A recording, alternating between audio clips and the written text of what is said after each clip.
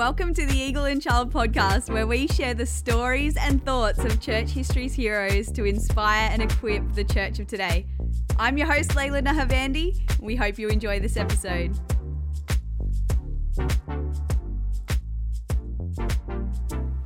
Well, hello and welcome to the Eagle and Child podcast. We're so glad that you've joined us today. I'm super excited to be interviewing one of my brand new friends, another fellow Theos U lecturer. His name is Matt VanNorstran, and we're going to be talking about a heretic, condemned heretic today, Marguerite Porete.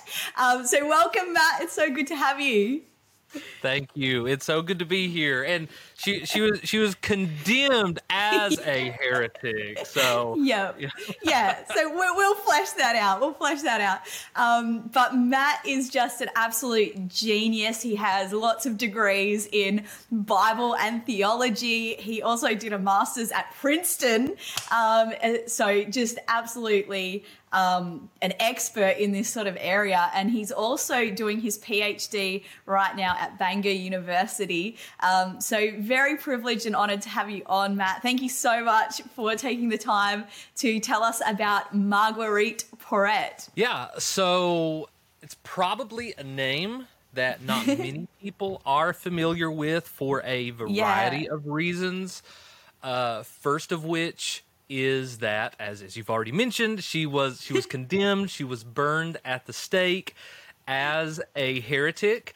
I will leave that particular decision up to your listeners and viewers as to whether she deserved that and was condemned as such. There are some things in her only extant writing that certainly point in that direction, but there were certainly some other things that were going on both politically, culturally, and also personally that fed into this culmination at the stake. But yeah, where do we start? Yeah, where would you give us maybe just a little bit of a background into who this lady is. What was her spiritual formation? Where did she come from? Where is she sort of situated in history? A background on her life would be great. Yeah, so we're not exactly certain what year she was born. We know that she was martyred. She was burned at the stake in the year 1310, so at the very beginning of the 14th century. We estimate that she was probably somewhere in her early to late 30s, 40s, somewhere maybe midlife when she was burned. But again, the reason that we don't really have many documents about her may be because that she came from a lesser-known family in France, because that's where she was born. That's where she wrote. That's where she lived. That is where she was burned at the stake in Paris. So the lack of other documentation could be simply because the family that she came from didn't keep those kind of documents, although that is unlikely because the level of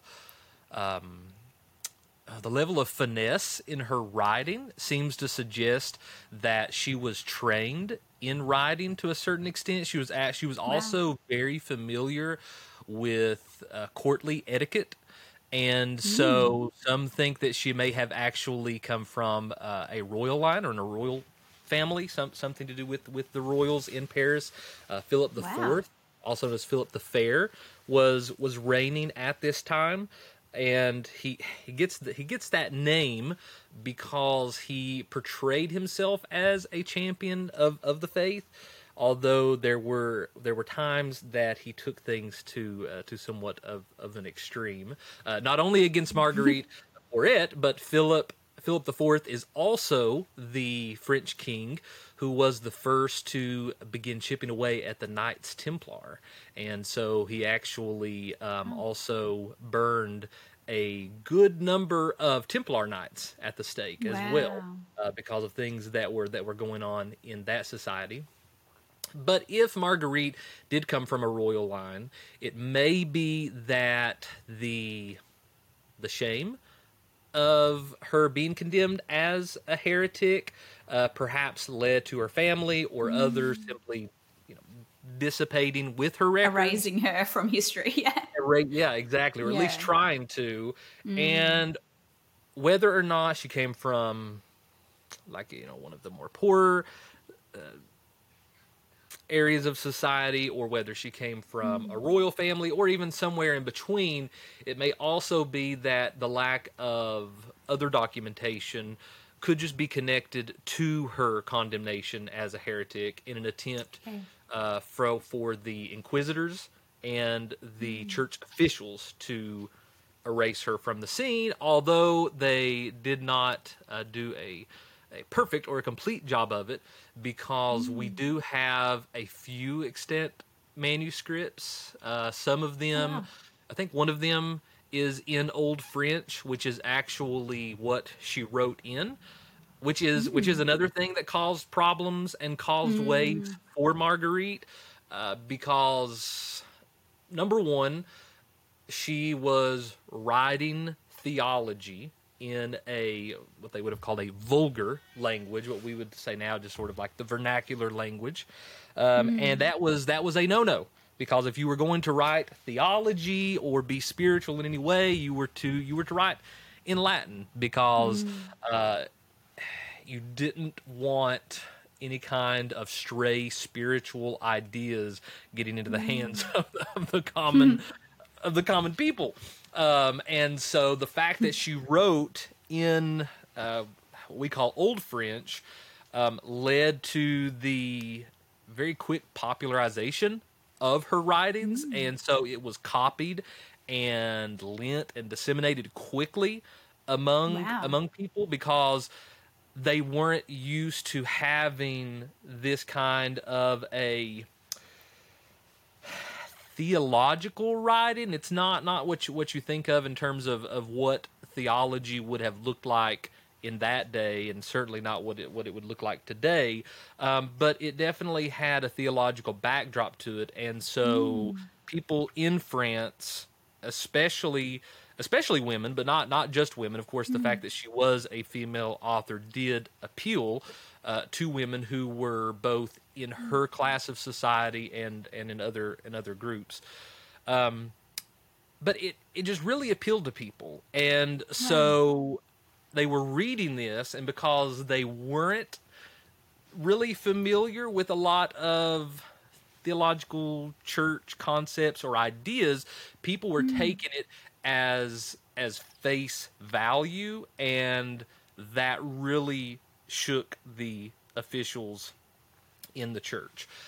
As far as who and what she was, from what we know, she is what we would call a beguine, which is a kind of a woman who practiced an ascetic, or as we would say, a mystical lifestyle in the medieval era, that period of a few hundred years in which the ascetic lifestyle just really rose to a lot of popularity.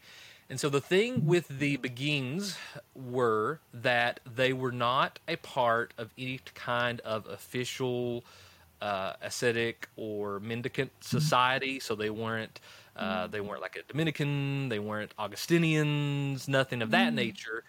And that fad really took off within, I'll say, probably between the years of like 1200 to 1500, like those 300 years. It was really, really popular, mainly among women, because it gave them the ability to enter a contemplative lifestyle without having to make the same kind of commitments, and really dedicating themselves to the church or to a specific order that a lot of the other, a lot of the nunneries would have required, or a lot of the official church abbeys.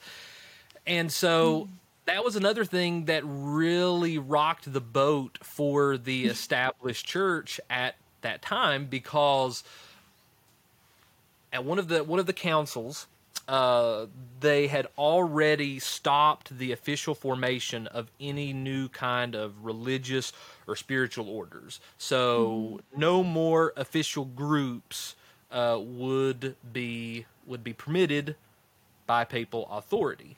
And so if someone wanted to live in a contemplative, ascetic life, they would have to join one of the three major monastic orders, or one of the other established existing orders at that day. And I guess the Beguines kind of came in late on that pad, because they wanted to Missed the exist. boat.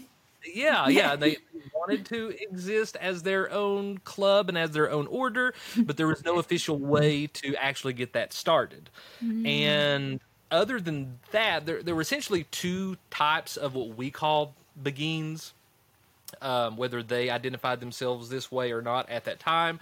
But there were those who were like Marguerite, who were more of the loners. They lived by themselves. They lived on their own.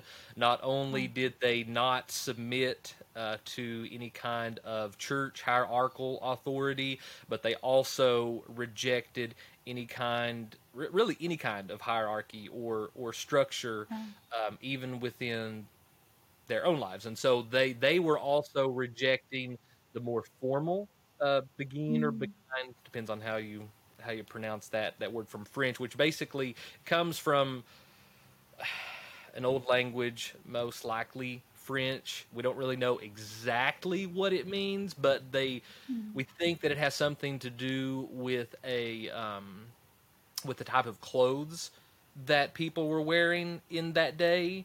And Okay. as close as we can get to it, it was most likely kind of like almost like an insult. You might say, like that Okay. person looks very Beguine or looks very Beguine, because they were just sort of wearing very drab colors, very simple clothes. Okay. But anyways, the other group of Beguines congregated into communities, into small villages, even into small towns, and they would all live communal lives. Even within the community of the Beguines, that would differ drastically between orders or within certain areas, because, for example, there was actually a Beguinage in Paris, and it was totally walled off from the rest of the city. There were several hundred Beguines who lived within this particular community, and neither the church nor necessarily the crown really liked this, because they existed out of the official hand structural order of the church. So, like, the church really didn't know what they were doing or what was going on in these Beguinages. And the crown, but particularly in France, and then also in the Germanic kingdoms where the Beguines also lived, they were okay with their existence as long as they had some form of contact or representative, like in the boards that existed in these Beguinages, because there'd be the headmistress, and then there would sometimes be a few representatives from one of the mendicant orders, specifically the Dominicans. They seem to work alongside the Beguines really well, and so the Beguines liked it this way, because the reason that they were either grouping together and living in these communities or living on their own as single Beguines is because they did not want Big Brother, so to speak, peering into their lives. They wanted to live quiet, ascetic, contemplated lives, but not have to go along with the rigorous schedules and expectations that you would get in a lot of the other monastic orders and such. And so Marguerite was not one of the Begines who lived in the community. She lived off by herself. So she was like the extreme within the extreme. And Wow. that certainly did not help her in her case, because not only would she always refuse to say anything to any of the inquisitors, to any of the bishops that she was brought before, but she also only had one in-person supporter, a guy by the name of Gerard, or Guy Gaillard. I don't know. I'm not good with the old French names, but Girard, Gerard. And she had one guy who stood up and spoke on her behalf, and then eventually he recanted once they imprisoned him for a year. Oh my gosh. He just said, "No, I'm not. That'll do it. So yeah, she was definitely a loner. She must have had some kind of a patron who supported her, or she may have been living on her own money if she did come from a more well-to-do family or line. Either way, we don't know. We don't know which family line that she came from specifically. We don't know if she had any sort of wealthy patron that was behind the scenes who was supporting her, because that was, of course, necessary if you were living on your own as a Beguine. Whereas if you were living in a community, there was more of this very informal system of working and sewing, and they would make a lot of things and sell them to then support the beguinage of where they lived. Wow. So aside from her book, which is the Mirror for Simple Souls, and the brief historical accounts of her Inquisition, her trial, and then her condemnation and burning at the stake, we really don't have any other kind of biographical information for her. She's a little bit of an enigma who almost was erased from history, almost was stamped out, and just barely survived. And really, her works weren't really known until like the last maybe 100 years, when in academia that interest in medieval mysticism began to pick back up again. But what's interesting, what's really interesting, is that as far as we can tell,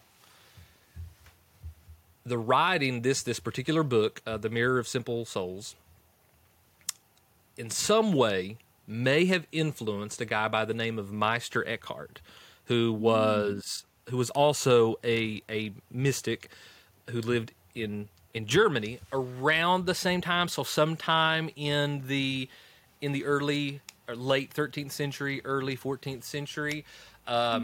He was also condemned as a heretic, but was not burned. Oh my gosh. But Meister Eckhart's ideas seem to draw somewhat on Marguerite, who probably wrote a little earlier, or maybe around the same time as Eckhart. And Martin Luther, actually really enjoyed Meister Eckhart's writings and some of his ideas. So in one way or another, we may actually have this trickling down of influence from Marguerite to Eckhart, and then on into the mind of people. That's fascinating. So can you tell us maybe a little bit more about these works, like different things that she's written that you just briefly mentioned? Is there anything else that we can know about, like the content of it, and what these things were about?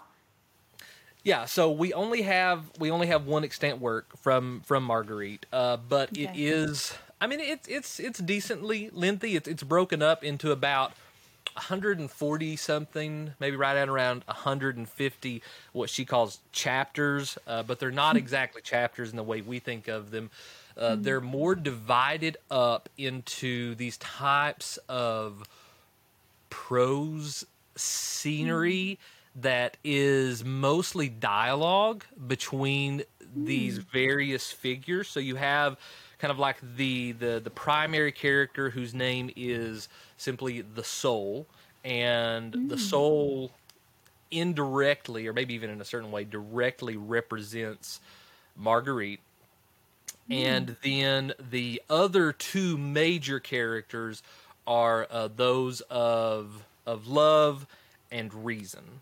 And so what's happening in all of these chapters and throughout all of this dialogue, because the whole book is essentially either love, reason, and the soul conversing with one another, and like she kind of identifies who is speaking, almost like a play script. And then there are times when the soul kind of goes out on a soliloquy and kind of produces these long inner thoughts. And then there's other times there's like some poetry that's sort of interspersed throughout. Some of the figures provide this poetry. Other times it's sort of pinned in there. There's also a lot of other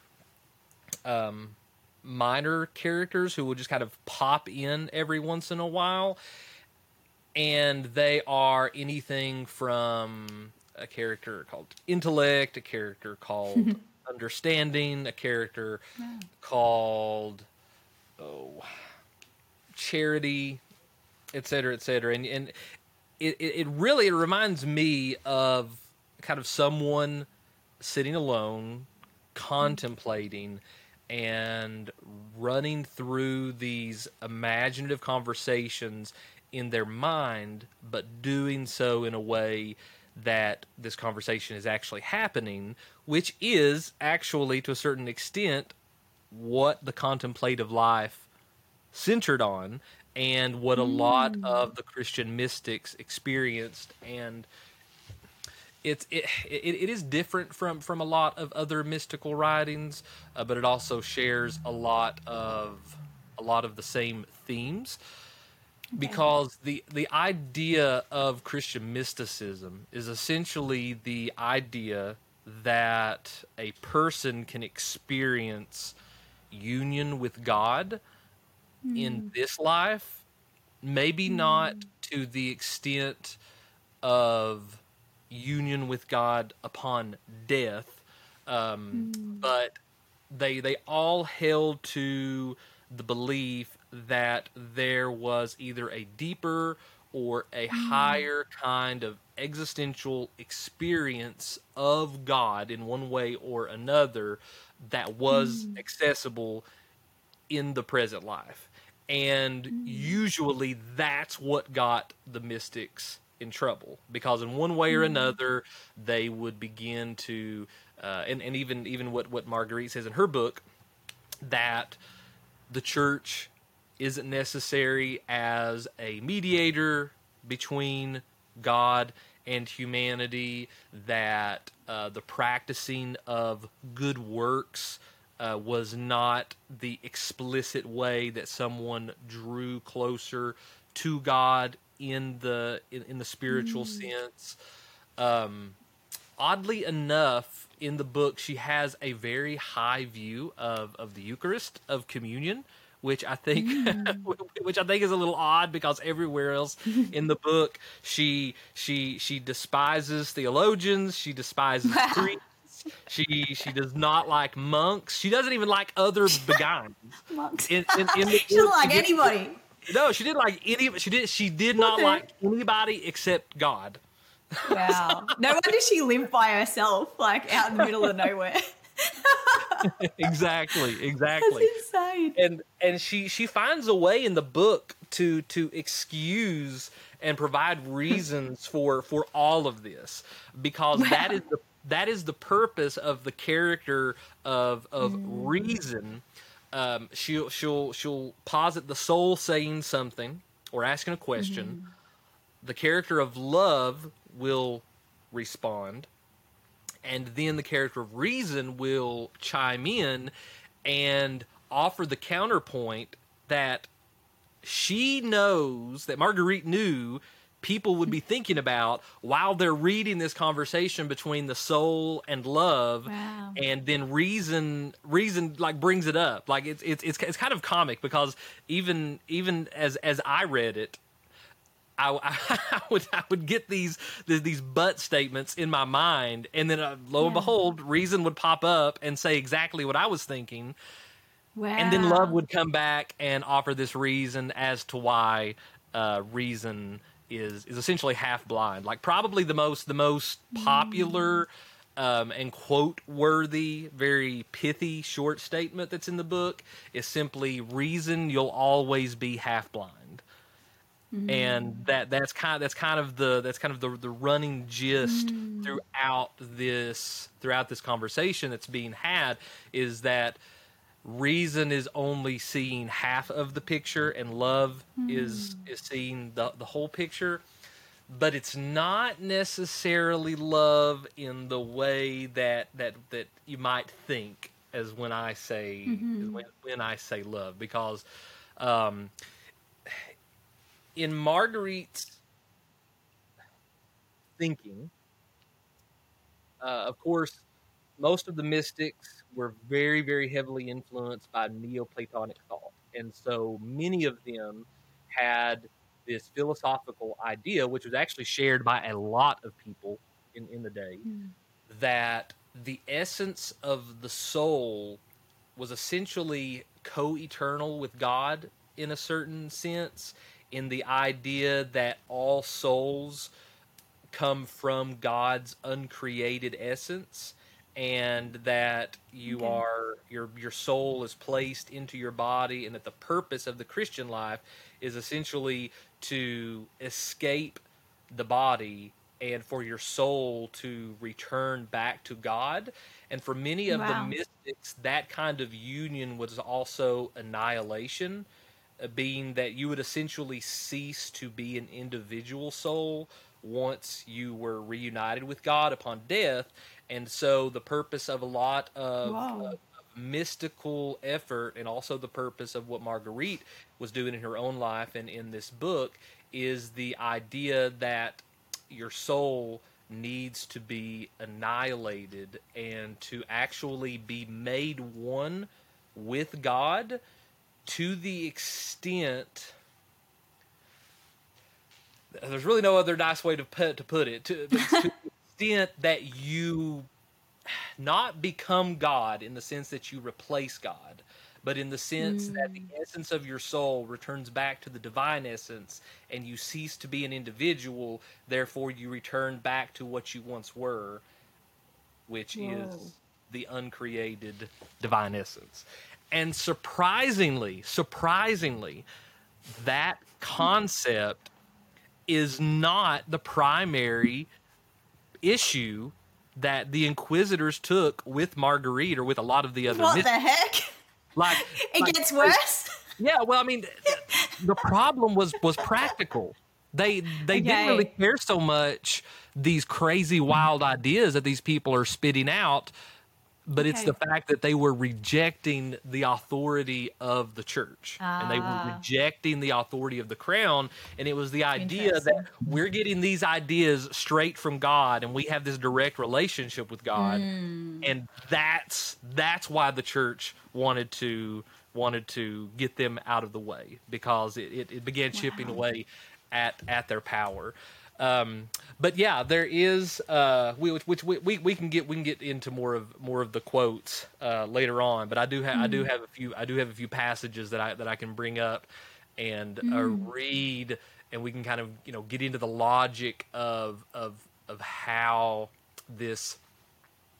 like the ontology of the soul is deified, and it's actually really close in a certain extent to the Eastern Orthodox.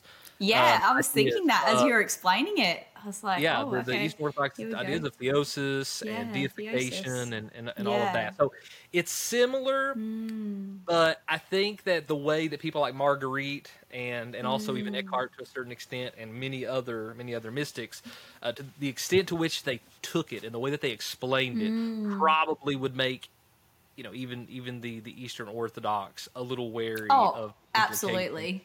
There's of definitely a number of holes in that theory. yeah, yeah. Oh, that's so fascinating. I didn't know any of this, so I'm learning a lot through this. And it's interesting to also contextualize it, like, because medieval sort of time period, obviously the scholastics were big in this time period as well. So you had like people like Thomas Aquinas just beforehand. And so obviously when they're talking about reason, they have a reason to talk about reason, because reason is not God, but reason has been elevated so highly by the scholastics at that time period. So it's interesting to me, that how she's emerged in that place, and she's sort of juxtaposing love and reason.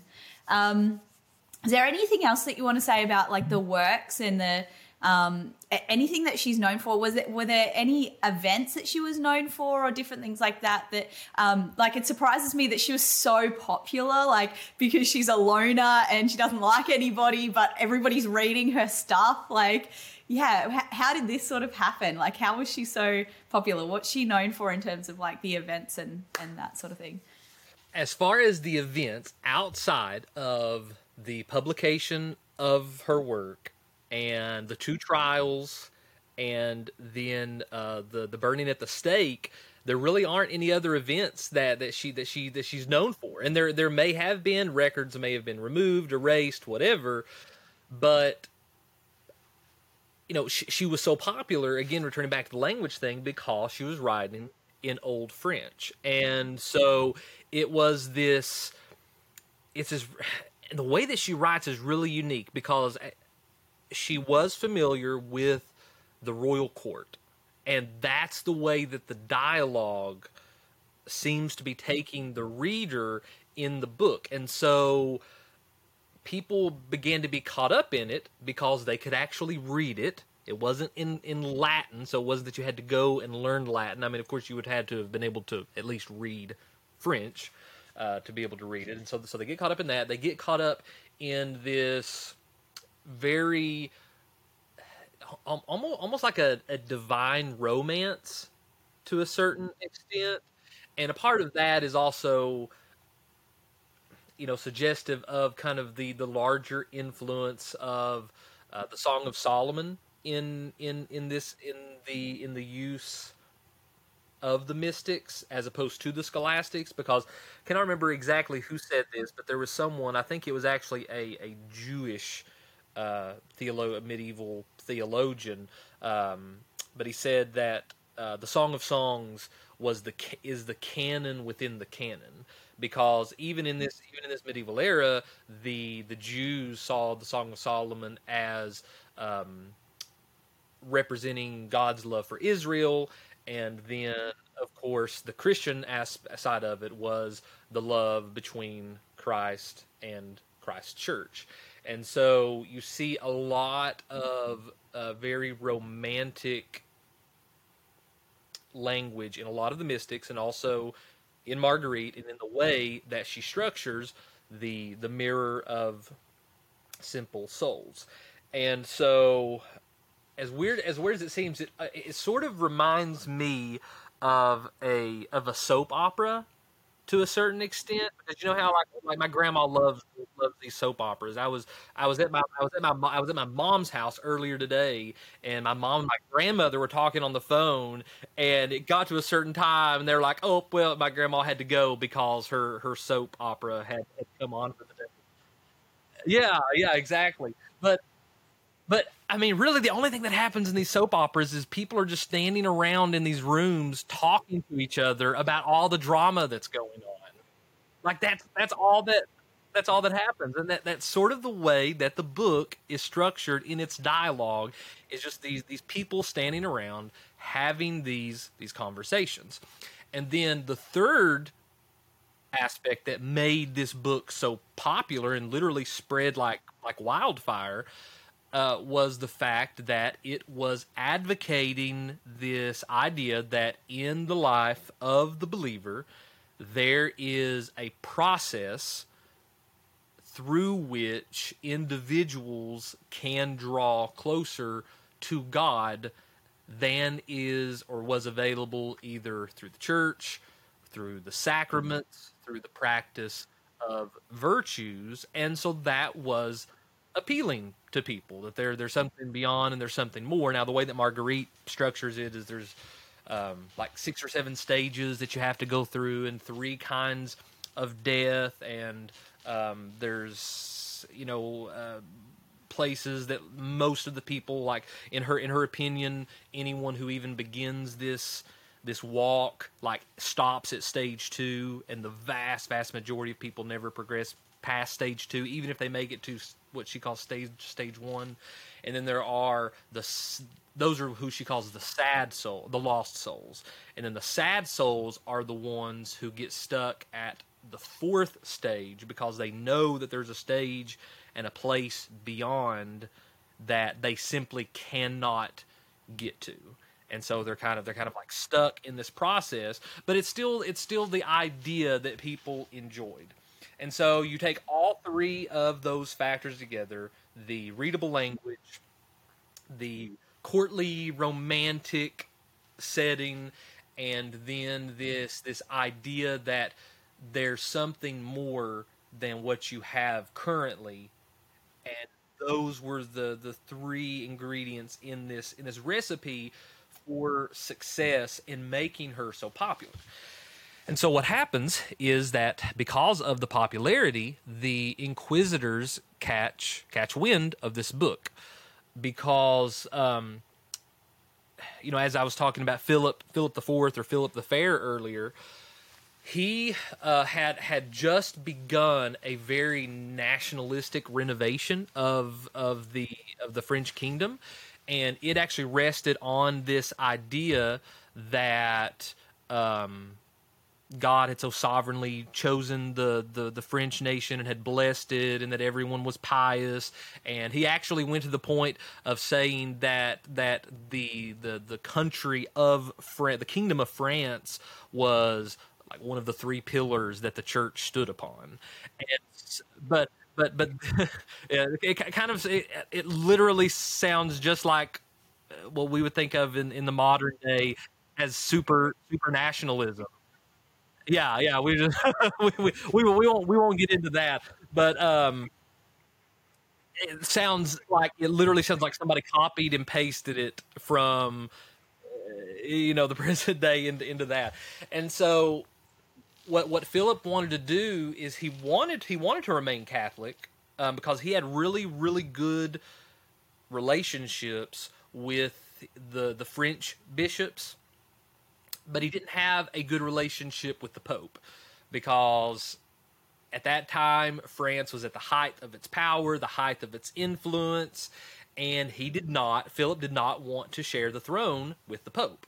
And he sort of had to. So he began to distance himself from Rome and from the papal authorities, and tried to invest more authority into the local French bishops, and farther on down the line, like giving more autonomy to the French monastic orders, giving more autonomy to even the local priests, etc. And in doing this, the first group that he actually went after were the Knights Templar, because essentially they had been into some really weird stuff. Like they started out as a good group, and then as they kind of like transition into the first banking group, they started amassing wealth for themselves. So the way that Philip the French got at them is that he accused them of idolatry, heresy, and homosexuality. And so he accused the knights of those 3 things. And at first the knights fought back, like they mounted this defense, and here you have like these wealthy religious knights, and they try to defy the French king, and that doesn't work out too well, and a very large number of them end up getting burned at the stake. And so the people of France really liked this, though, because the Knights Templar was also this international group that answered to the Pope and the Pope alone. And so people were like, "Yeah, let's get rid of the Templar Knights." And they wanted to feel secure, not only nationally but also religiously. And so once the hype of the Templars started dying out, Marguerite was the next person who fell onto the radar of Philip.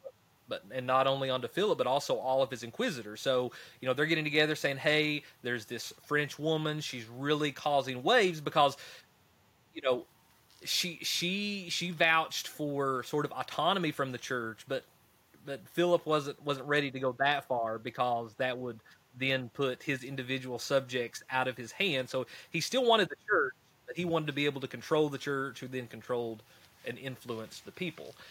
And so, yeah, the popularity of her book and sort of the weirdness of some of its teachings just made its way up the ladder. And the wheel that squeaks the loudest gets the grease, or in this case, gets the flame.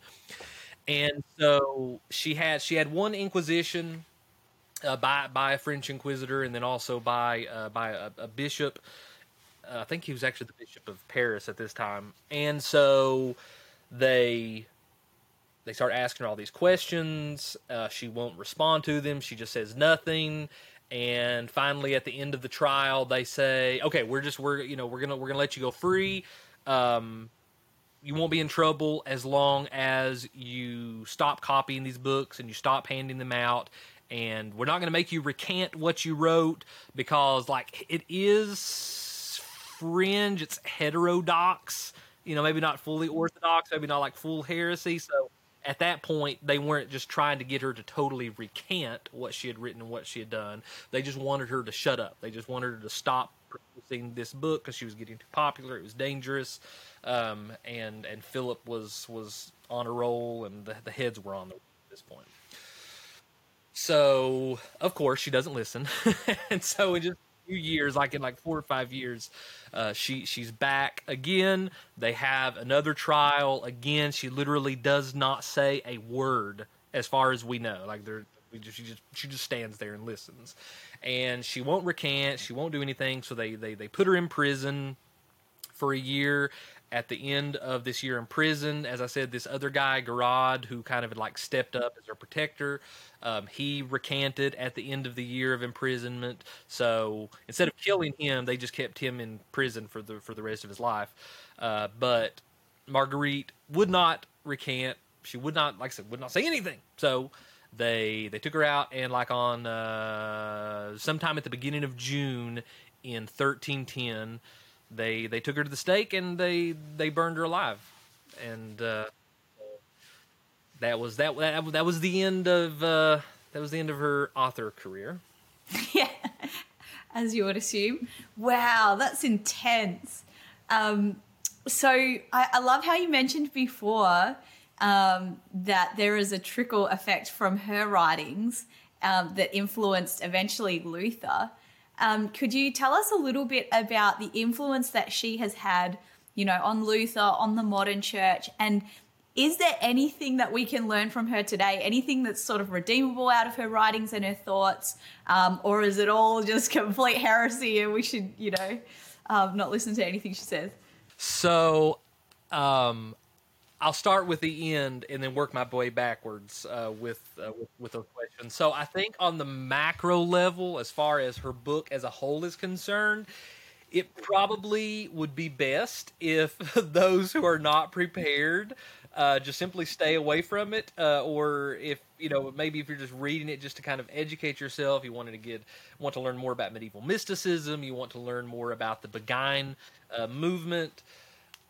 You can kind of get in there, but the whole concept of her book, and once again, this is not even necessarily what got her in trouble, but the concept of the book is that it supersedes Scripture, not just the church, but it also supersedes Scripture. And so, in the writing of the book, in this dialogue between the soul and love, love is telling the soul these words that you are writing are essentially above and beyond anything that has been revealed before, and therefore what you are writing is more important than what the church says. It's more important than what the narrative of Scripture says. But even in that, she still retains an extremely, extremely high view of God and explicitly a Trinitarian understanding of God. So as far as like Christ's divinity or the Godhead or the Trinity, like nothing in that regard is explicitly heretical. And even at this point, like they really don't get that upset that she's saying what I'm writing here is more important and more influential than Scripture, because that was essentially the unspoken idea of the church, anyways. That tradition at least equaled Scripture, or that tradition essentially was more important and overrode that Scripture was the lesser witness. That it's sort of like the foundation, but that tradition qualified anything that was unclear in Scripture. It's the interpretation of what's written. Yes, exactly. And so, yeah, I mean, in the modern day, especially in of course in Protestant circles, like that would just be the end all be all in it. Like as soon as she comes out and says, okay, this truth is even more special or more mysterious, more divine than Scripture, like we the people would be ready to Flip the burn her tables. just Yeah, because yeah. of that. Yeah. Even though they would agree that, yeah, you don't have to submit to the Pope and papal authority, and you don't have to have a priest as a mediator between you and Christ, et cetera, et cetera. And so, actually, I'm going to go back to the first question, and I'm going to address like the trickle down effect. So the way that Porete either influenced Eckhart or at least thought along the same lines of Eckhart is in the idea of the possibility for present union with God and the complete crucifixion of the flesh and the complete crucifixion of the sin nature. And along with that, the idea that this annihilation of sin, this annihilation of the self, was a work only accomplished by grace, and that works and virtue have absolutely nothing to do with it. And so it's ultimately and only a divine work that begins to work upon the individual to accomplish this kind of divine union in the life of the believer. And actually, there's a place explicitly in the Mirror of Simple Souls where Marguerite just comes right out and says that salvation is in no way dependent on works. That not only that salvation is only a work of grace, and that the works of virtue, as she calls them, has nothing to do with salvation, and the works of virtue also have nothing to do with union to God. And again, as I said before, like that was probably the second biggest slap in the face to the medieval culture, second only to define the authority of the church. But the second one was the idea that your virtue and that your works had no synergy with the grace merited to you in salvation. And so you then have Luther, who comes along some 200 years later, and he is saying the same idea. And Luther even refers to some of Eckhart's writing, because Eckhart was German, and so in that day and age, of course, Eckhart is going to be the more direct influence upon Luther. And that's essentially the primary trickle down effect that was going on between Porete and Eckhart, and then into Luther. I think the way that this book speaks to us in the present is that it reveals the desire within us, the desire of our souls, our spirits, whatever kind of label that you want to put onto it, but the desire to grow in love and to become closer to God and to become more intimate in your relationship with God, because in this day and age, the only two options that were, well, three options that were being taught were, you grow closer to God by taking the Eucharist, you grow closer to God by how much good you're doing, like working the virtues, and then if you really want to take it to the extreme, you would join a monastic mendicant order, and then you would spend the rest of your life unmarried, sort of disconnected from larger society. I mean, you would work and have connections with society, but it was this very stringent, repetitive, ascetic, really, really crucifying the flesh in some good ways, not bad ways. And so at that time, you really only had those three options.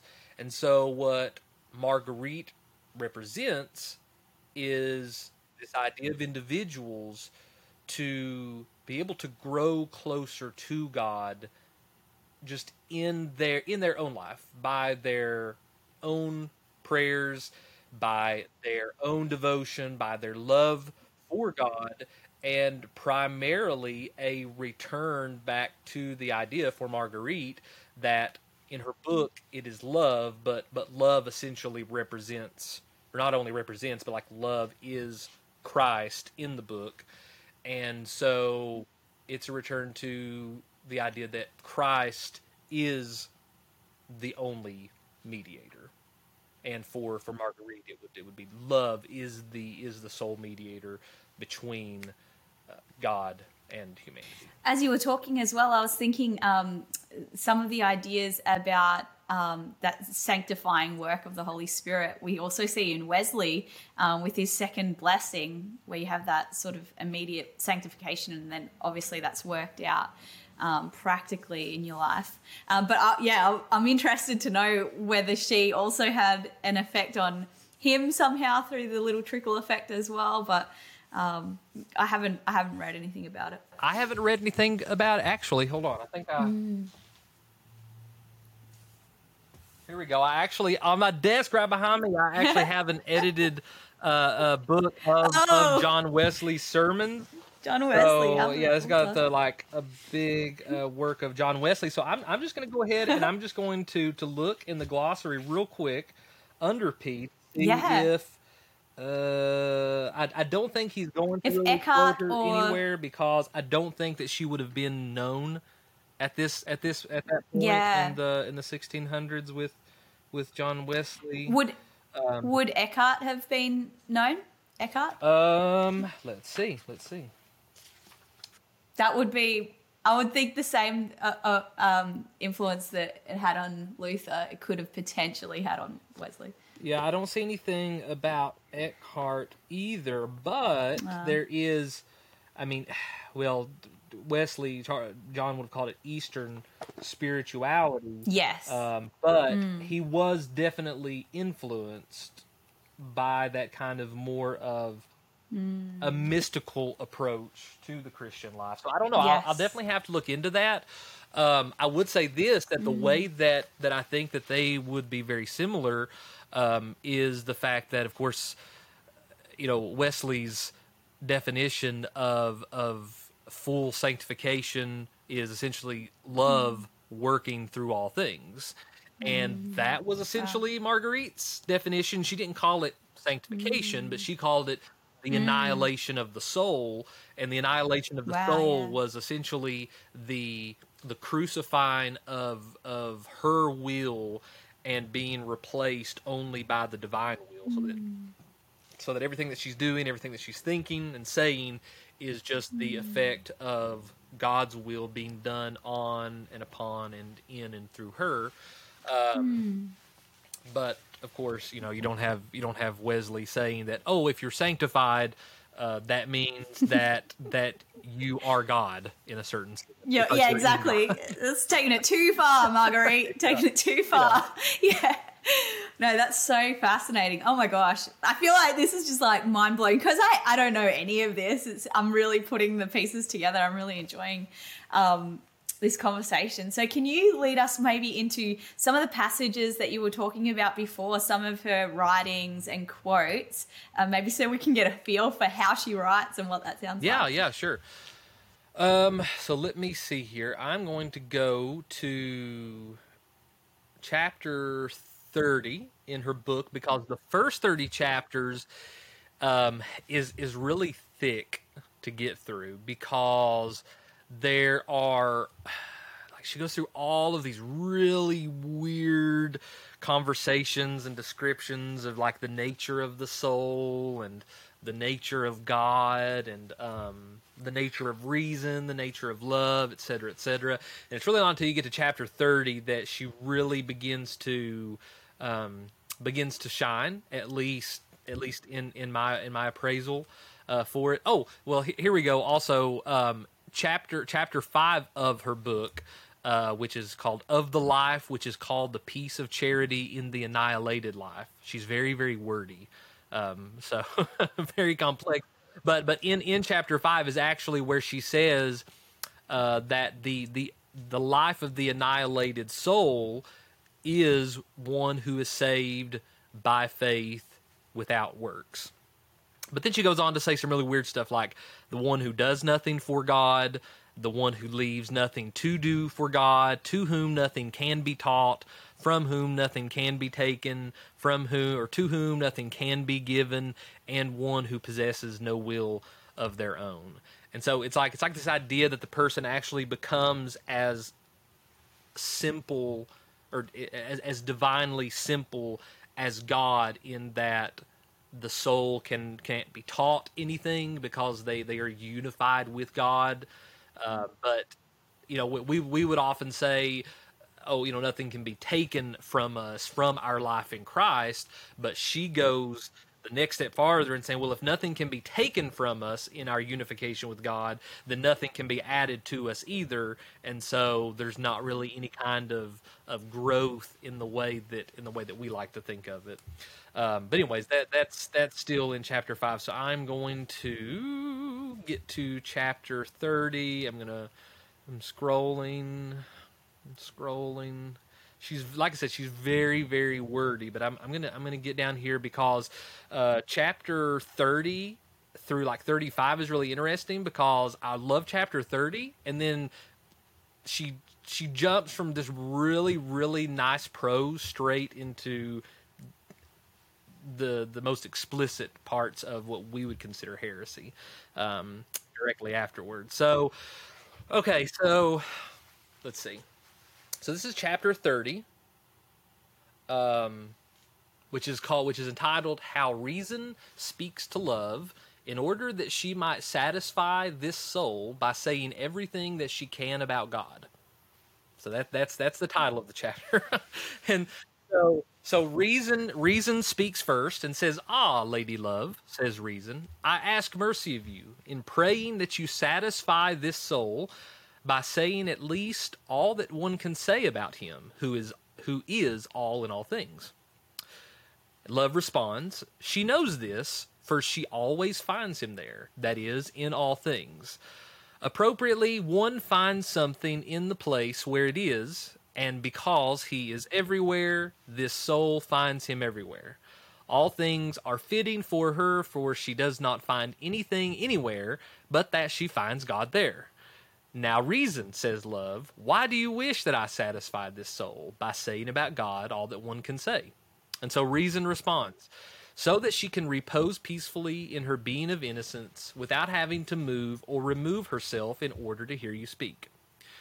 And so Love says, "I will say it to you willingly. I certify to you," says Love to Reason, "and I swear on myself, that everything which this soul has heard about God, and all one can say about God, is at best nothing compared to what he is of and in himself, which never was said, is not now said, nor will ever be said. For compared to all that one ever says, all that ever was said, and all that one could allow to be said, is nothing compared to him."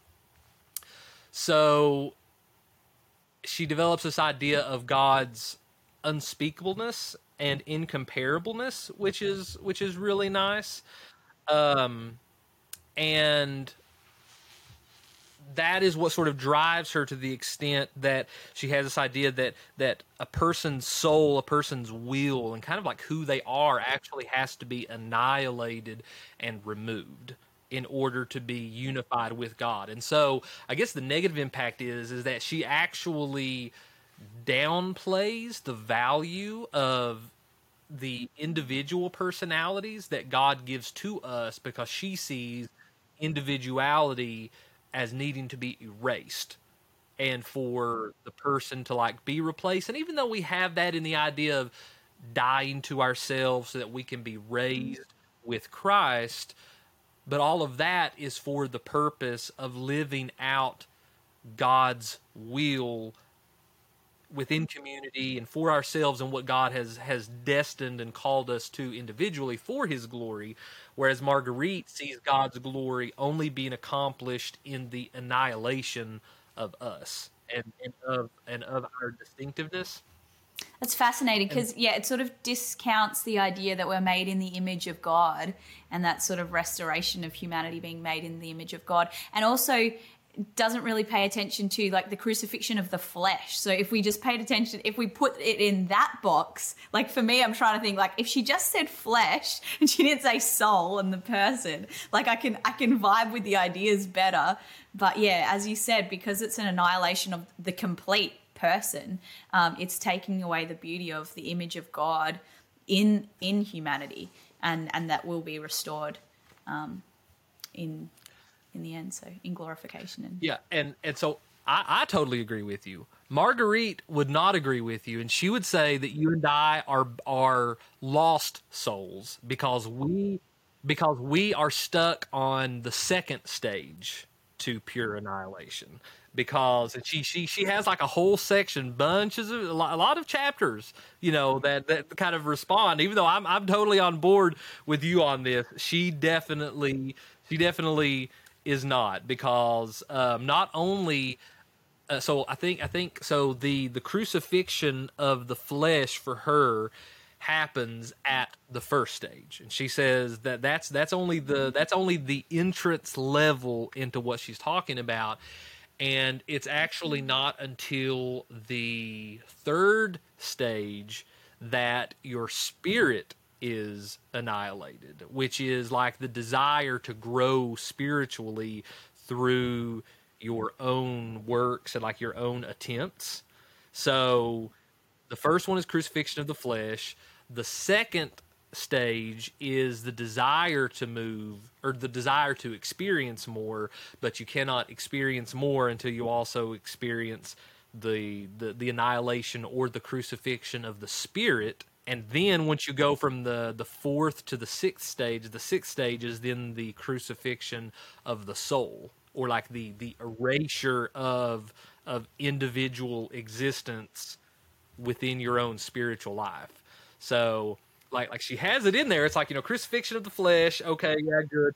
Now we're going to crucify your spiritual desires, and then we're just going to crucify just you as as your soul. yeah. Which, who knows? I don't know where she doesn't necessarily get that from Scripture. She gets that from this idea that that's how you get more of God. The only way to get more of God is to have the erasure of self.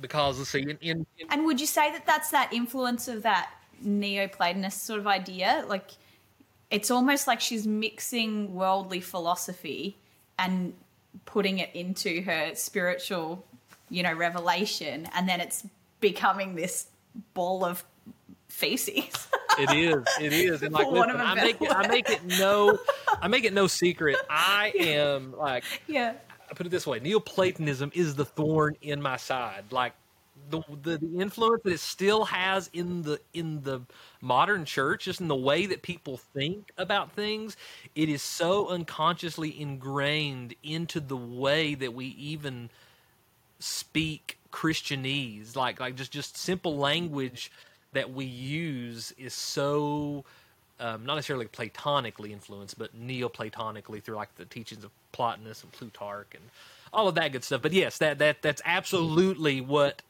what's going on here, in my opinion, is that she's doing this through Neoplatonic philosophy, and she may not even realize that that's what it's called, because that was the way that you saw the world and that you thought of the world in this day. Like even the concept that the soul is the true existence, or like the inner core of a person, is not the Hebraic way of thinking about a person's life, because even in Hebrew, and to a certain extent in the New Testament, like there isn't an extreme amount of difference between the person's body, not their flesh, but just the person's body, and their life, or their spirit, or their soul, or their mind, or what have you. But anyways, we don't have the time. This isn't not the place, So for that. But I would go off on a whole tangent. But just another really good thing that she says here in chapter 30 is that therefore, if I am, who is this speaking? This is the soul speaking. So, and therefore, if I am discomforted by what is lacking to me, nevertheless, I am recomforted by the fact that nothing is lacking to him, for he has in him the abundance of all goodness without any lack. And this is the sum of my peace and the true repose of my thought, for I do not love except for his sake. Thus, since I do not love except for his sake, nothing is lacking to me. So the sounds really nice, right? She's, saying that we have nothing, God is everything to me, etc., etc. But then about 100 chapters later, there is this, in my opinion, is like one of the best, but also the weirdest and kind of mysterious scenes in the whole book, where God is listening to this conversation that's went on for like 100 chapters. And then God steps in and asks these really, really weird questions. And neither the soul, nor reason, nor even love can answer the questions. And Marguerite just says, we all just gave up. And then she says, and then when we finally gave up, then there was growth or something. It was like all of this process that she has just spent writing out all of these nice sounding things, and she gets to the end and she's like, all of this is actually, even though love was speaking, it was actually just reason speaking as love, and now the only way to be unified with God is to abandon it all. And then once it's all, do you know what that reminds me of? What? It reminds me of when like people are writing a story or something like that and they can't think of an ending, so they're like, and then I woke up and it was all a dream. Yes, exactly. It's like her version of I woke up and it was all a dream. Exactly. And so maybe if we have time, if we have time, we'll get there. But just real quick, I want to kind of skip on to some really dicey stuff here. So in chapter 34, after she says a lot of really good stuff between chapters 30 through 33, which of course, the reader doesn't know at this point, but once you make it all the way to like chapter 140, you realize like you could have just skipped to chapter 140 and skip, just not had to read all the rest of it, because she gets to the end and saying, well, none of this really matters anyways. So you just have to just stop being, and only then are you unified to God. But love is saying, as God has transformed you into himself, so also you must not forget your nothingness. That is, you must not forget who you were when he first created you, and what you might become if he keeps your works, and who you are and will be, if not by the one within you. So even though the character of love says that God has transformed the soul into God's self, she sort of backtracks and says, well, the reason that the soul can be considered God's self is because the soul is only considered God's self when the soul actually becomes nothing. And so it's fine for nothingness to be considered God's self, because then that's not idolatry, and that is not a created being trying to assume divinity, because you become annihilated and become absolutely nothing, and then the absolutely nothingness of yourself is then deified into God. So you see the loophole that she's trying to create there. Yeah, absolutely. Like it makes logical sense, but then it's like, but what are you saying? What is it? What like, does it? What does it mean? So, and then in the very next chapter, she talks about how that the soul has always been loved by God, because if God loves the soul eternally, and in the book, God being love, saying that I have decided to never love anything else without you, and without you I will never love anything else. And this is actually God, or love, speaking to the soul.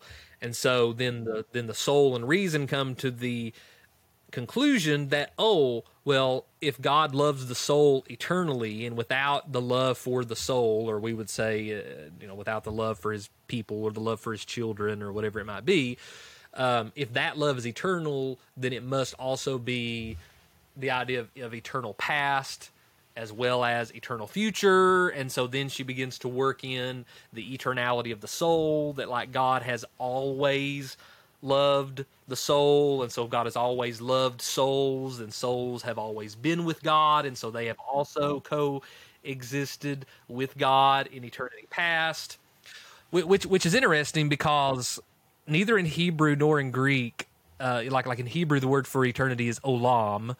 In Greek, it's, aionios or ionios, or, whatever you conjugate it as. But like neither of those philosophically always mean time without beginning or time without end.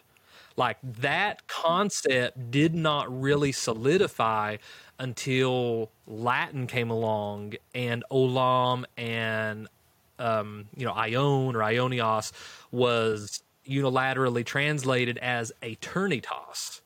But in Latin, eternitas does mean time without beginning, time without end, because of the Neoplatonic influence.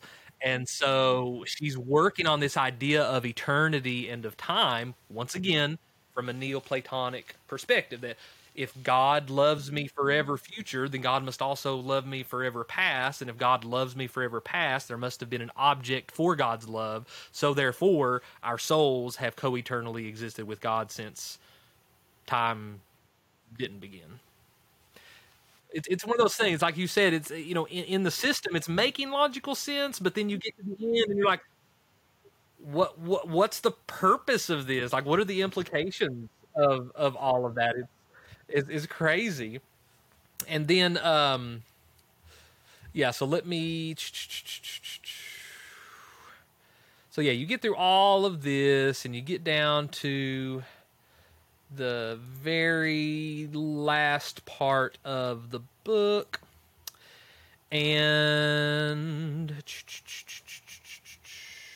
so the three questions that God asks are: if it were my will working through you that I should love another, would the lack of your will allow my will to be fulfilled through my loving of another? Very complex, very weird, complex questionings. And then the other question is, what if it were my will for your will to will my will that another loved you as much as I did?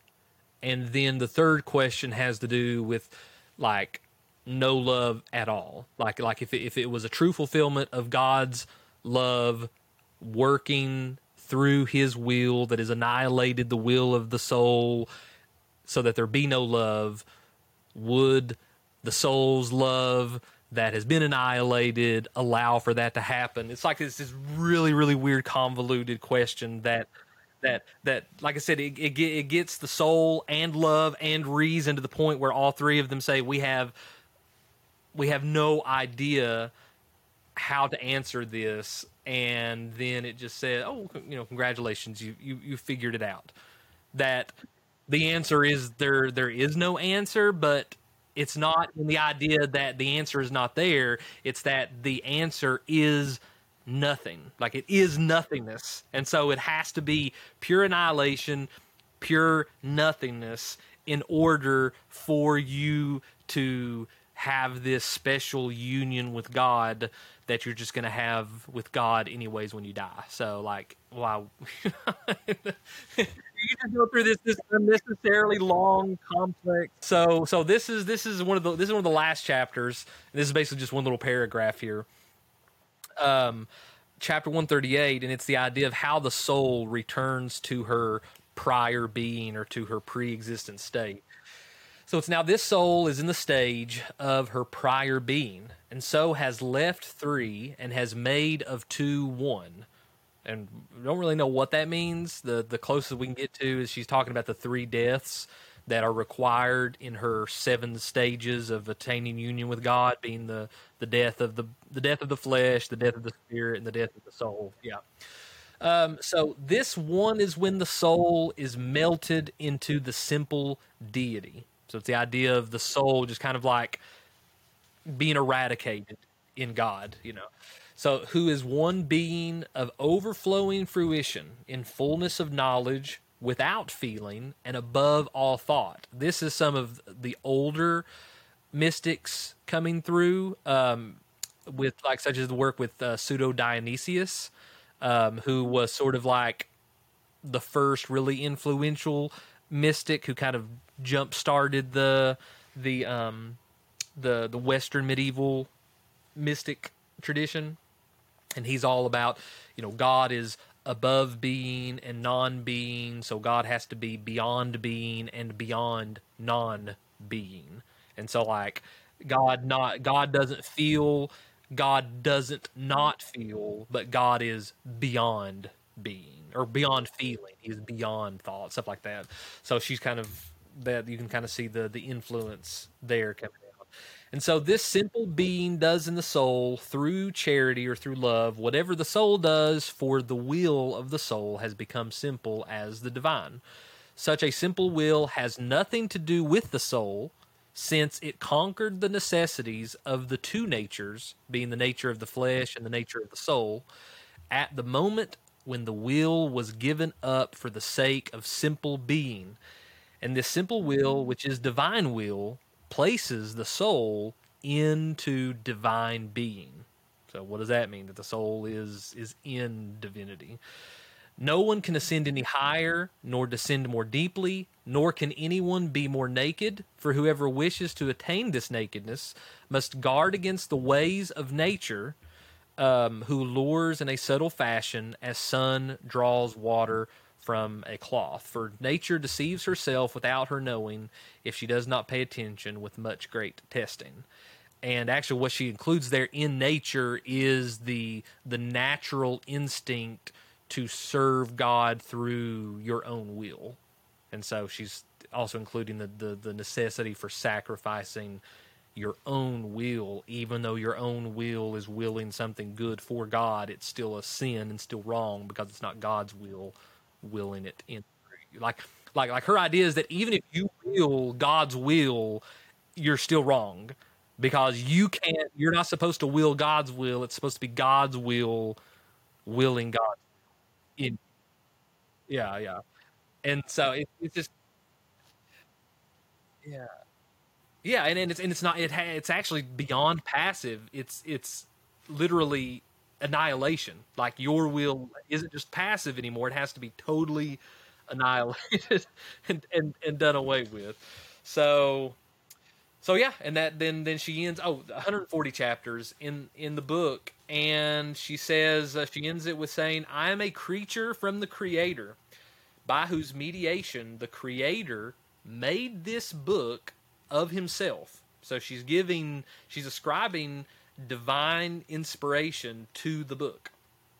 "For those whom I do not know, nor, and this is her speaking, nor do I desire to know, because I ought not to desire this. So she doesn't know who's going to read it, and she literally says, I don't even want to know who's going to read this.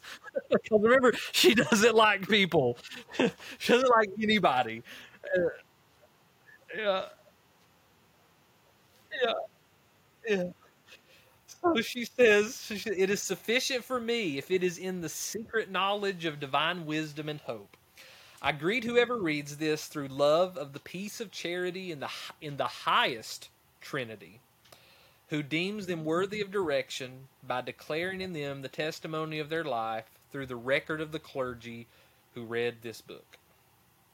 This approval was made for the sake of the peace of the hearers, and for the sake of your peace, as well as we tell you about this seed that might be made fruitful 100-fold for those who will hear and who are worthy. Amen. And that's how the book. Amen. Listen, honestly, she's not the worst. Like the reason, when we were talking about who we were going to do this on, I'm like, well, maybe we could do it on a mystic. And I'm thinking, hey, Marguerite's not that bad. So, like, I mean, if we were to like bring out Hadvich of something not Norway, but anyways, there's some really, really some way far out there mystics. Like there were some mystics that I became so uncomfortable with that I literally I just had to put the content down, and I actually my grade was lowered because the professor was criticizing me in some of my papers because I just totally did not address some of it because of the nature of what was being said. And so I was just like, I'm uncomfortable with this.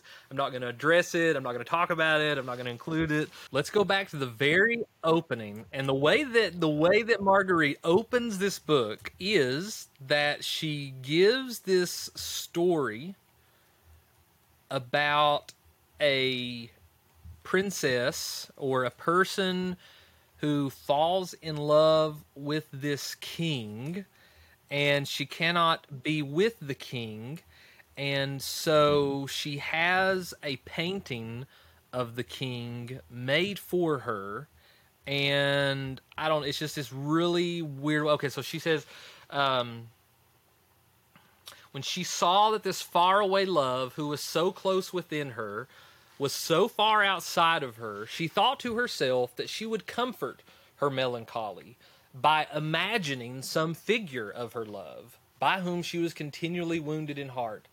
And so she had an image painted which would represent the semblance of the king she loved, an image as close as possible to that which presented itself to her in her love for him and in the affection of the love which captured her. And by means of this image, with her other habits, she dreamed of the king.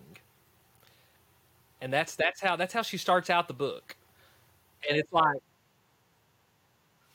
I mean, I don't know. It's something about like, being in love with God, and the book being this image that this princess in the story had painted, and like, I don't know. It's just it's really awkward, and it comes out of left field, and I don't know if it's sort of anticipating the courtly, royal, very loving aspect to it, but like, one of the things that typifies a lot of these mystic writers is actually they go from romantic into explicitly erotic in some places. Thankfully, Marguerite does not go to the full extents and the full lengths that some of the other mystics do.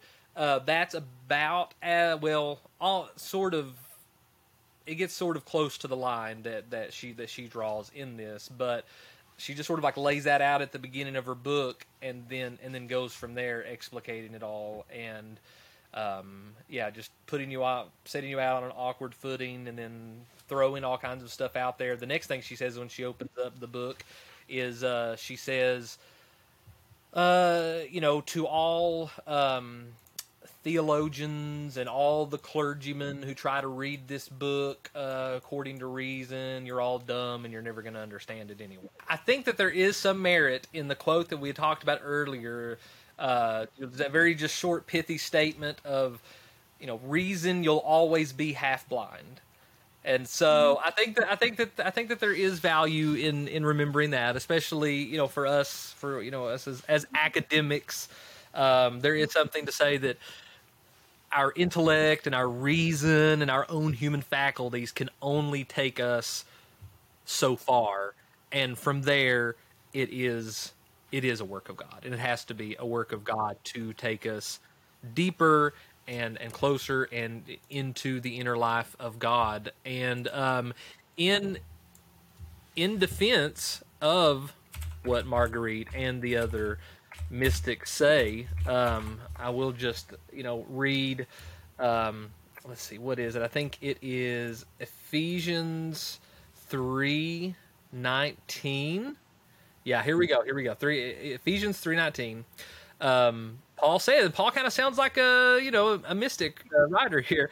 And to know that this love surpasses knowledge, that you may be filled to the measure with all the fullness of God. So I don't know, Paul. Look at what you've done here. You write that, and then all these mystics go crazy with love and the fullness of God, and we are God. Well, oh my gosh. Well, thank you so much for joining us, Matt. I forgot to mention, but Matt is also a kids pastor in Kentucky. In southeastern Kentucky, New Hope Ministries. Yes, and also Matt is on Instagram. He's got a few Instagram accounts, a few meme accounts. Matt, could you let us know where to find you on Instagram? So I'm a co-admin on Honest Youth Pastor. That they brought me on as sort of the in-house scholar who they can send all the questions that they don't want to answer to, and let me try to trudge through the mire. But yeah, a co-admin on Honest Youth Pastor. And then I also have a meme page as well. Blessed are the meme makers, which is where I go to express the really, really weird side of my sense of humor. Because what I do there is I come up with these kind of weird Christian phrases and then plaster them on backgrounds that kind of have nothing to do with the phrase itself. But I sell stickers online of these phrases, and they're actually doing pretty good. But the most popular one, the one that sells the most, is one that says, "I have no idea what I'm doing, but I'm doing it for the Lord." So that is my life's motto. Awesome. Well, thank you so much for joining us today, Matt. Thank you for your incredible insight into this particular mystic, and also the world surrounding the mystics as well. This theological discussion has been deep, it's been long, it's been incredible. I've really enjoyed it, and I hope everyone watching has enjoyed it too. Thank you so much for everyone for joining us on the Eagle and Child podcast today. We will catch you in our next episode. See you soon. Thanks so much for tuning into the Eagle and Child podcast. That's all from us for today. If you want to support us, you can subscribe, or drop us a review. And don't forget to follow us on Instagram @Eagle and Child Podcast. We'll catch you next time. Much love.